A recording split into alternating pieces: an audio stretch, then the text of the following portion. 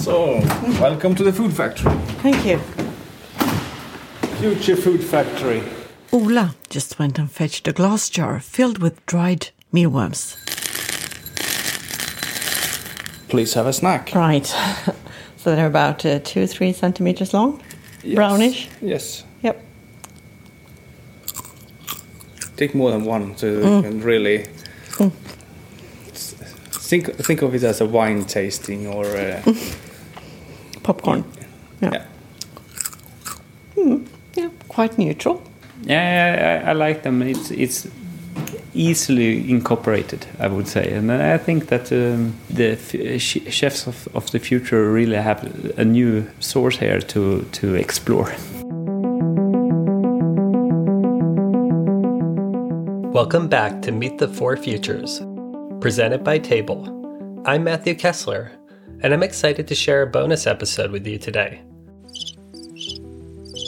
We've been wanting to take a closer look at insects this whole series, but we weren't exactly sure where to place it in our four futures.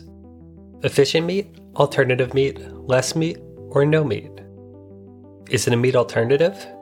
Insects, after all, are a source of protein that are cultivated indoors that aim to replace some of the global demand for meat. But it could also be efficient meat. You're growing trillions of these incredibly tiny livestock in close quarters. Or even less meat, as insects are well suited to recycle or upcycle waste streams from industrial byproducts and turn them into a nutritious food source. Or a plant-based food. No, just kidding. They're definitely not plants. Actually, they might be a lot smarter than you ever thought. If you give them a tiny little ball, they will play with it and seem to just do that out of fun.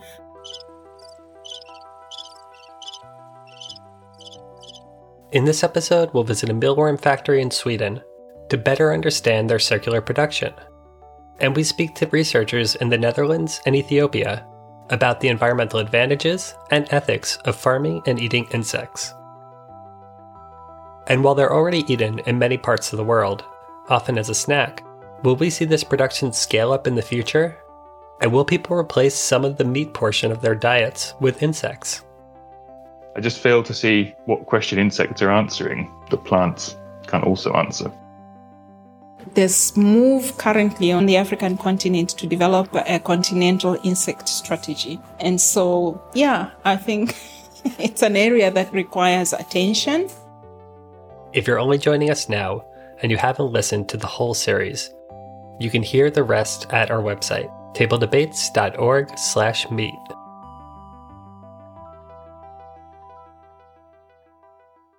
In episode 4, Alternative Meat, Utopia or Dystopia, we talked about the different meat alternatives that are on the market now, like meat substitutes made from plants and from fungi.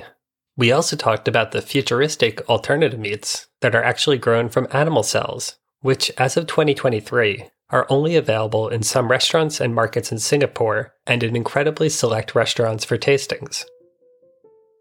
While cultivated meat from animal cells gets a ton of attention, we may not actually see them widely distributed and available in grocery stores and markets for years or even decades to come. Which is why we want to bring your attention to a meat alternative that can be found in some stores and markets today. You can find versions of it ground into burger patties, into meatballs, and in protein bars. But all these foods are meant to disguise what we're actually talking about, which is insects. You know, crickets, mealworms, grasshoppers. To get a better sense of what it's like to farm insects, we're going to first hear from my colleague from the Future Food at the Swedish University of Agricultural Sciences. Ylva Karlqvist Warnborg takes you behind the scenes of a factory growing these insects in Sweden. In central Sweden, just outside the small town of Orsa, there's a company transforming from a startup to a scale-up. Not as drastic a transformation as the products do themselves, transforming from eggs to larvae. This is next week's harvest, so they are almost full grown. Nils Österström is the CEO and co-founder of the company Tebrito, producing mealworms.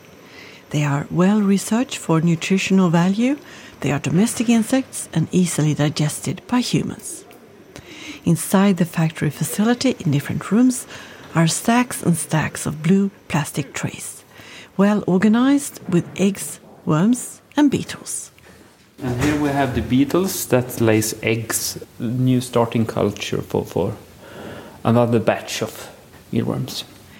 All insects neatly in place in the trays, from where they have no reason to escape, embedded as they are in wheat hull, food they love, and they're in a warm and humid environment.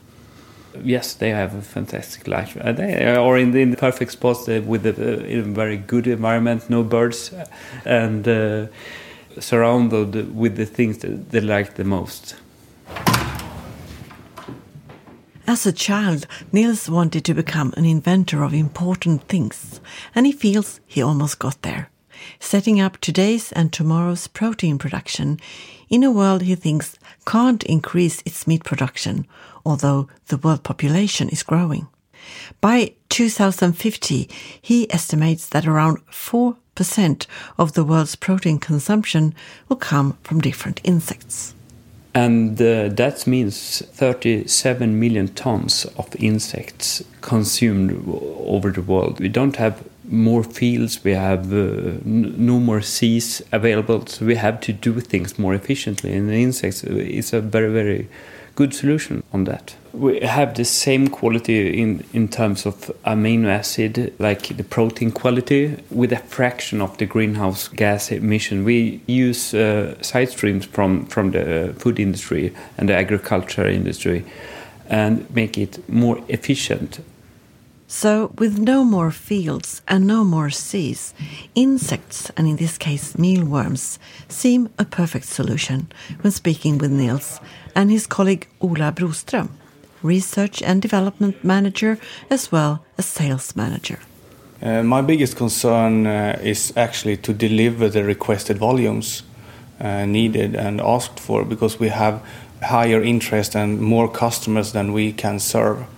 And because it is a living organism and it has a circle of population and growing, it takes time to increase the volumes. You can't really just build a factory and then boom, it's there. So you have to actually grow it. So that's a main obstacle, but nothing really to do about it. From the outside, this factory building says nothing about what's happening inside. And there is plenty of room to expand, which will be necessary if their plan of exponential growth of the production will succeed. Sometimes you say that what you eat says a lot about who you are and what your values are and so on. So what does it say about a person who's into eating mealworms? First of all, you like good tasting food, and then that you're also concerned and enlightened about your surrounding and the global situation, that you make an active choice to choose what kind of food source you're actually into, so that you maybe have most part of your diet is vegetarian, then you have some part fish and some part meat, and then you add some part of insect-based product. I think it signals that you are aware of where the world is going. You should also know that in the world, 2.6 billion people think insects are just ordinary food. And that's also one key thing to remember, that this is nothing strange for very many people. To fill the gap between today's and tomorrow's demand for protein, they believe they provide a solution. We can provide proper, nice ingredients to the food industry. Whoever wants to be a part of our insects revolution, it's quite as a wave. It will flood over you. Everybody will be a part of it in some way. Everybody will end up having an opinion.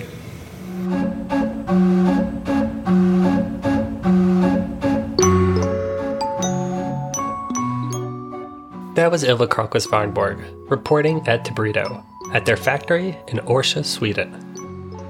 Debrito is currently exploring collaborations with other companies, including meat producers, to blend flour from the ground mealworms with the minced meat. They want to be part of the answer to the question, how do we decrease global livestock production?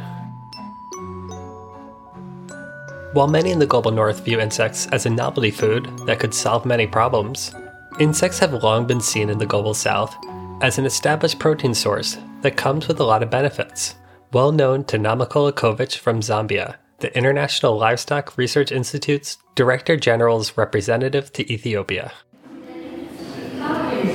I was visiting in the Netherlands, one of the universities, and they were having a trial. Somebody had done a study on insects and people were tasting. And I watched people contorting their faces, trying to accept the taste of this thing. And I thought to myself, why is this research happening here? Because, we have settings where people will actually consume those things with a smile on their faces. I tasted some very happily. Literally, I asked them if I could have a handful. Do you think the global north shouldn't be doing research on insects as a source of protein? No, they should. I don't think it's a question of them not doing it, but I would like to see that also happening in the global south, because the potential for growth, because there is already a taste for it, is that much greater. There's move currently on the African continent to develop a continental insect strategy. And so, I think it's an area that I think requires attention because of all the different benefits that it can bring. Currently, they are looking at 3 things. 1 is insects for food. 2 is insects like blowfly larvae as a protein supplement for poultry feed. And the 3rd is growing these insects using organic waste and then producing organic manure from it. So it's addressing different perspectives of the food system, if you will. So it's an area of interest. That's Namako Lakovic from the International Livestock Research Institute, who reminds us that this, quote, novel food that might be destined to become a new food commodity is just an everyday food for many in Africa. Insects across the world could hold a lot of promise for food systems. They're nutritious, they're an efficient animal feed to replace the imported soybeans that are fed to chickens, and they can be used as a sustainable fertilizer. But not everyone is on board with the insect revolution. I just fail to see what question insects are answering that plants can't also answer. Jonas House is a researcher at Wageningen University in the Netherlands, who examines the social and cultural factors that bring people to change their diets. And he's skeptical about the role insects will play in the future, for a few reasons. Foods often travel because they sort of move with people as people move and become established in new places. And as far as I know, there doesn't seem to be a sort of insect-based cuisine that's traveled with people. For the people who have migrated to different countries and brought part of their food culture with them, insects weren't really at the top of the list. Insects aren't really a core part of cuisines in many places. They're often eaten seasonally when there's a lot of them around. They're often a snack. So people might be eating insects in the hot summer months or the rainy season for a crunchy snack, but they aren't often replacing meat, nor are they typically consumed as a staple part of people's diets. But there are some other barriers for people who aren't familiar with eating insects. Like, they aren't being prepared in ways that make them exciting, tasty, and distinctive to eat. And we haven't mentioned maybe the most obvious reason. Many people see insects as gross. Disgusting. But Jonas House isn't convinced that you can't overcome this way of thinking. I've been quite critical of this idea of the yuck factor, because I think that humans can learn to eat more or less anything. And, a good example, I suppose, is sushi contains ingredients that were culturally unusual in the US up until around the 1960s. Right. I bet US investors weren't putting their money into raw fish restaurants produced by Japanese Americans not long after World War II. But now, decades later, you can visit most towns across the United States and find a place to eat sushi. Jonas documents this fascinating history in his article called Sushi in the United States, 1945 to 1970. In a more recent article called Insects Are Not the New Sushi, he argues that the cultures and practices around eating food make the pathways for insects to become more mainstream very unlikely, even with savvy marketing. Jonas House boils it down to a simple question. What are insects' unique selling point?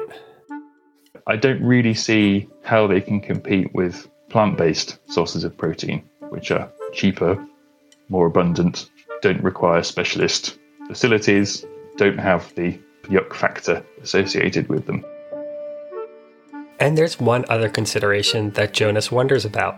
When people try eating insects for the first time, are they becoming converted insect eaters? Or were they just trying them for novelty reasons?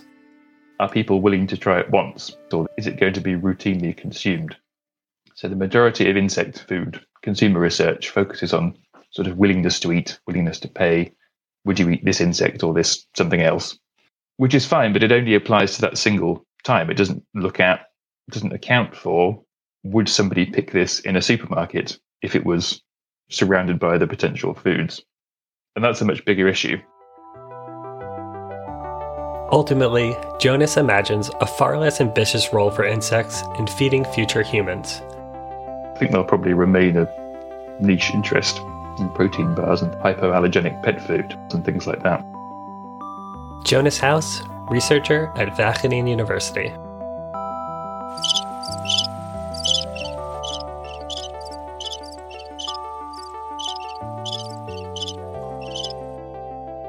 So we've heard from a mealworm factory in Sweden, showing the promise of insects as a more environmentally friendly alternative to meat. We heard a call to do more research on insects in Africa, where there's a larger possibility to scale production. And Jonas House shared his skepticism about insects ever becoming a main part of anyone's diet in the future. To close this episode out, we explore one other consideration. From an ethical perspective, should we be eating insects? Yeah, that's very hard to just answer with a yes or no. That's animal and environmental ethicist Bernice Bovenkirk from Wageningen University, who you may recognize from episode 7. Only quite recently animal ethicists have turned towards insects and start wondering, well, do insects also have a welfare? Can they suffer? And it's very difficult. It very much depends on not just your ethical theory, but also on your theory of mind and your cognition theory. Most animal ethicists say that if animals can suffer and feel pain, it's not ethical to eat them when alternatives exist. When it comes to insects, some theories state that insects are conscious, but it's not clear whether they are phenomenally conscious, which basically means they aren't aware that they experience the world as an insect. There's more and more research is actually surfacing that shows that insects are much more complex than we always thought, that they do respond to painful stimuli, and that it seems to be more than just a reflex response, but also that they communicate with each other, that they are, cognitively advanced. And of course, there's many, many different insects, so it's very difficult to just talk about one or the other, but especially in bees and hummingbees, there's been a lot of research. You might be thinking, how do they test if a hummingbee or a bumblebee is intelligent and able to communicate? There's this researcher, Lars Chitka, who shows that they play, even if they don't get a reward. If you give them a tiny little ball, they will play with it and seem to just do that out of fun. But also, he made some really interesting test facilities where he had a little plate of nectar with a glass plate above it and a little string attached to the nectar. And the hummingbees could figure out pretty quickly that if they pulled that string, they could get to the nectar. But also hummingbees that were watching, so that hadn't actually tried it themselves, they straight away knew how to do it. But then it turned out that also other hummingbees in the colony later on, when they hadn't watched it, they knew straight away how to do it. So it seems like they're telling each other. Okay, so they're clever. But just how clever? And then an interesting other observation that he made was he cut the string at some point.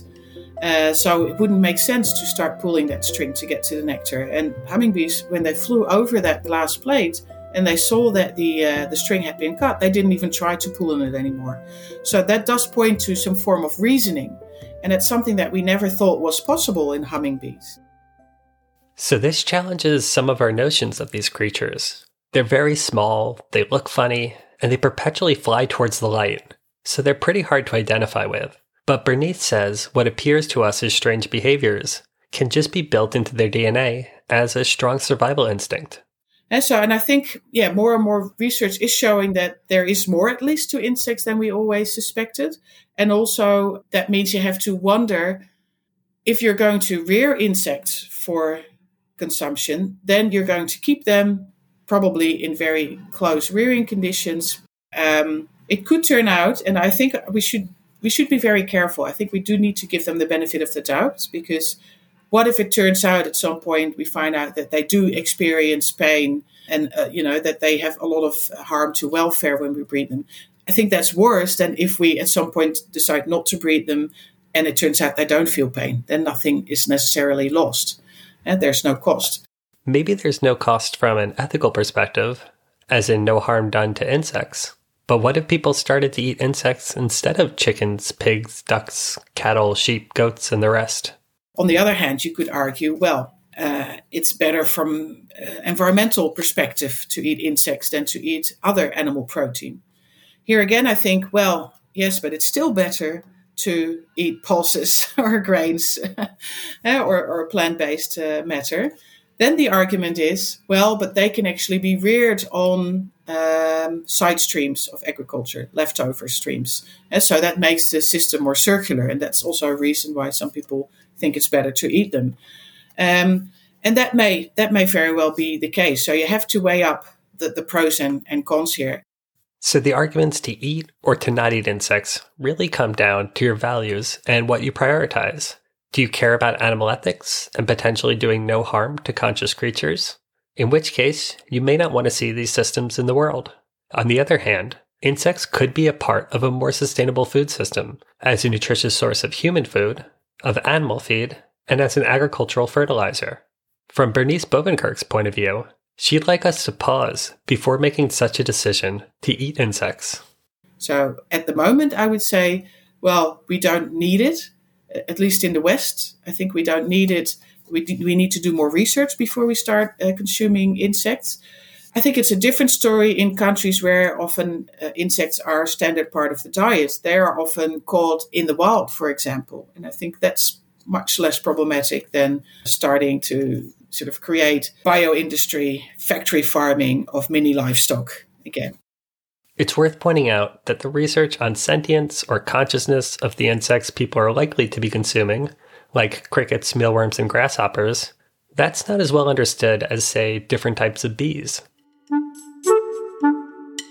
There's one more vision of insect farming that Bernice spoke about. But what if you would do it on the farm itself? Every farmer would have their own little insect rearing setup. It's probably a bit risky because they might escape. The biosecurity is probably not as high if you do it per individual farm. But I think that would be, in a sense, a better model than to do it on such a massive scale. Some insects could become pests or carriers of diseases if they escape the farm. So there's a higher biosecurity risk if you have lots of little insect farms spread out across a region. But on the other hand, a small insect operation could increase the resilience of a farm. For example, if you're a poultry farmer who imports soybeans and uses them as a feed for chickens, you could be growing these insects as feed on your own farm. But yet, there again, I don't think we need it because we don't need to eat those animals in the first place. We are working under non-ideal circumstances. And so then we need to also think about, if we're going to have these animal farming systems, what is the best way to do it? And in that respect, I think it is good to look for, alternatives. If we're going to use insects, we have to make sure that we then keep them in facilities that don't harm their welfare.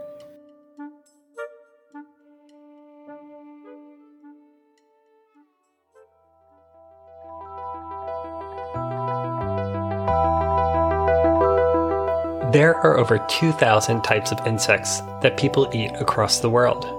Some of these species have the potential to be scaled or to be cultivated using less land, less water, and fewer greenhouse gas emissions, while supplying a nutritious protein source to many. But there are still some open questions. What does scaling this insect production look like, and will it actually live up to its environmental promise? And the crucial question, will people actually eat them? Are you going to join the insect revolution and replace some of the meat you eat with ground mealworms and cricket energy bars? Or maybe you're a vegan or a vegetarian who won't eat insects, but would like to see them on the menu instead of chickens and cows. Whether they play a big role in the future of protein consumption remains an open question. There's one final vision for insects that extends beyond our planet. Ulla Bergström from Tobrito shared a vision of building an insect farm in space to help establish a Mars habitat. With 1 kilo of mealworms or insects in general, you can actually start growing a meat farm, a protein farm in the habitat on Mars, so that you can have a really good and nutritious food produced in the future.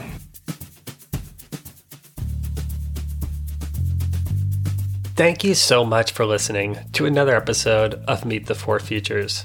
We appreciate any help spreading the word about the podcast, sharing it with your friends, your family, your colleagues, people who eat the same diet as you, and those who eat the opposite. You can rate and review us on Apple Podcasts, Spotify, or wherever you listen. A big thanks to the guests you heard in the episode. More information about their factories, research, and work can be found on our website, tabledebates.org/meet. This Formas-funded project was initiated by the Future Food Platform at the Swedish University of Agricultural Sciences, or SLU, and produced by Table, a collaboration between the University of Oxford, SLU, and Wageningen University. To follow our work covering global food system debates, you can subscribe to our newsletter Fodder, and subscribe to my other food systems podcast called Feed. We'll provide links to both in the show notes. This episode was edited, written, and produced by me, Matthew Kessler, with help from Ylva Karlquist-Farnborg, Tamsin Blackster, Jackie Turner, Anna Lewis, and Tara Garnett. Music by Blue Dot Sessions. Again, thank you for following the series.